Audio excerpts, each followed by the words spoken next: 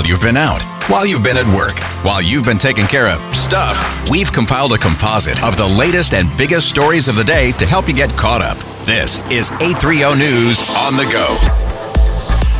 With Tuesday's 830 on the Go, I'm Mark Fry. Here are some of today's top stories. It's a historical day in St. Paul. Charges are now filed against a Fridley man who shot an 11-year-old girl in North Minneapolis.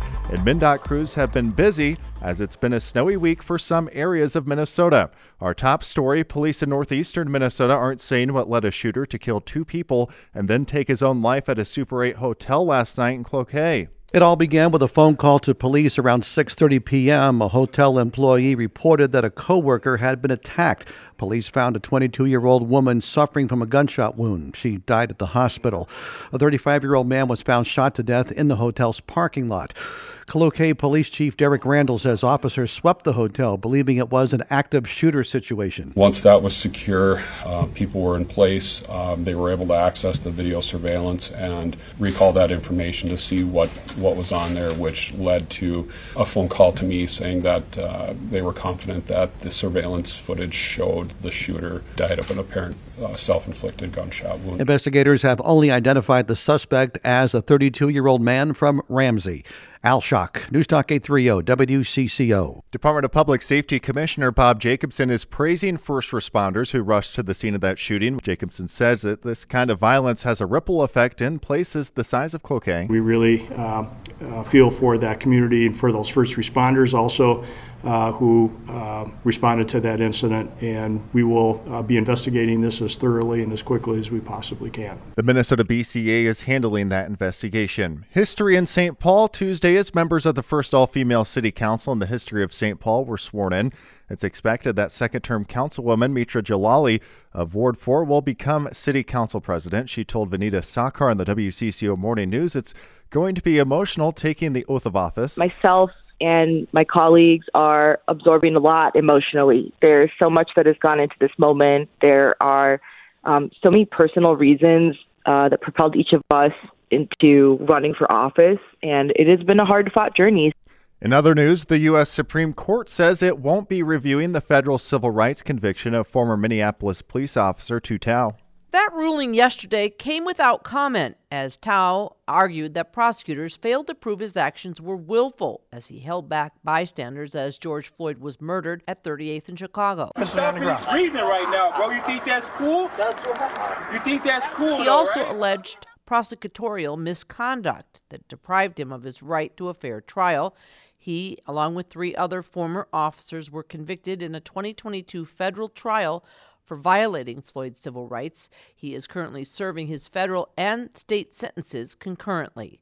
Susie Jones, News Talk 830 WCCO. Federal charges have been filed against a Fridley man who investigators say shot an 11-year-old girl on New Year's Day in North Minneapolis. 44-year-old James Turner faces 1 count of possession of ammunition as a felon. Investigators say Turner filmed a Snapchat video of himself arguing with someone near the victim's residence just before the shooting, and that same video showed an AR-style rifle inside of his vehicle. Additional video from a doorbell camera showed Turner firing multiple rounds in the direction of the victim's bedroom. That 11-year-old girl that was hit is recovering. Meanwhile, a student at Barnum High School is expected to recover after he was assaulted by a knife-wielding student on Tuesday.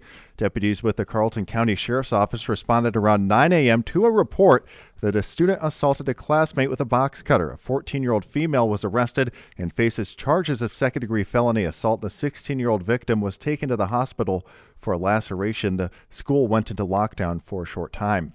Minnesotans have a new choice when it comes to their license plates. Governor Tim Walz says the license plates have a black background and white lettering, and they'll cost the buyer $30 in additional fees to the Driver and Vehicle Services Department. During a press conference at the Department of Motor Vehicles in White Bear Lake, he announced you can apply at one of several kiosks in the metro. It just saves you a lot of time. You can do it right when you're shopping, and I can attest to you, it takes about 5 minutes. You just come in there, you make sure you have your VIN number, your insurance information, pay by credit card right there, and then it'll spit out your tabs to you and your registration. He says Minnesotans are expected to order between 100,000 and 200,000 of the plates, with a number of new sports plates as well. 3 separate entities vying to be the independent evaluator of a settlement between the city of Minneapolis and the Minnesota Department of Human Rights have been chosen to make public presentations this week. The group ultimately chosen will independently monitor the city's compliance with the consent decree regarding the police department, providing assistance on drafting policy and training.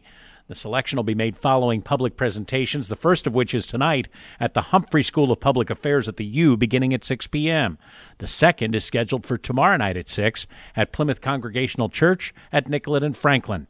Steve Simpson, News Talk 830 WCCO. And while the snow may have missed the Twin Cities for the most part, some areas of Minnesota saw about 9 inches of snow over the last 24 hours with crews out trying to clear the roads. Minnesota Department of Transportation spokesperson Ann Meyer says they're encouraging everyone to check 511 before you head out, particularly if you're heading south. Certainly in the Twin Cities, we haven't had as much of an impact, but if you're driving south or southwest in Minnesota right now, you're going to run into some slick roads due to conditions out there. So the more drivers can do to be in the know, to be weather aware, to know what they're going to expect on their route before they get behind the wheel, they can really be in a better position to prepare. Thank you for listening to the 830 On The Go. You can find each day's On The Go and all of our podcasts at WCCOradio.com or by downloading the Odyssey app. I'm Mark Fry, News Talk 830 WCCO.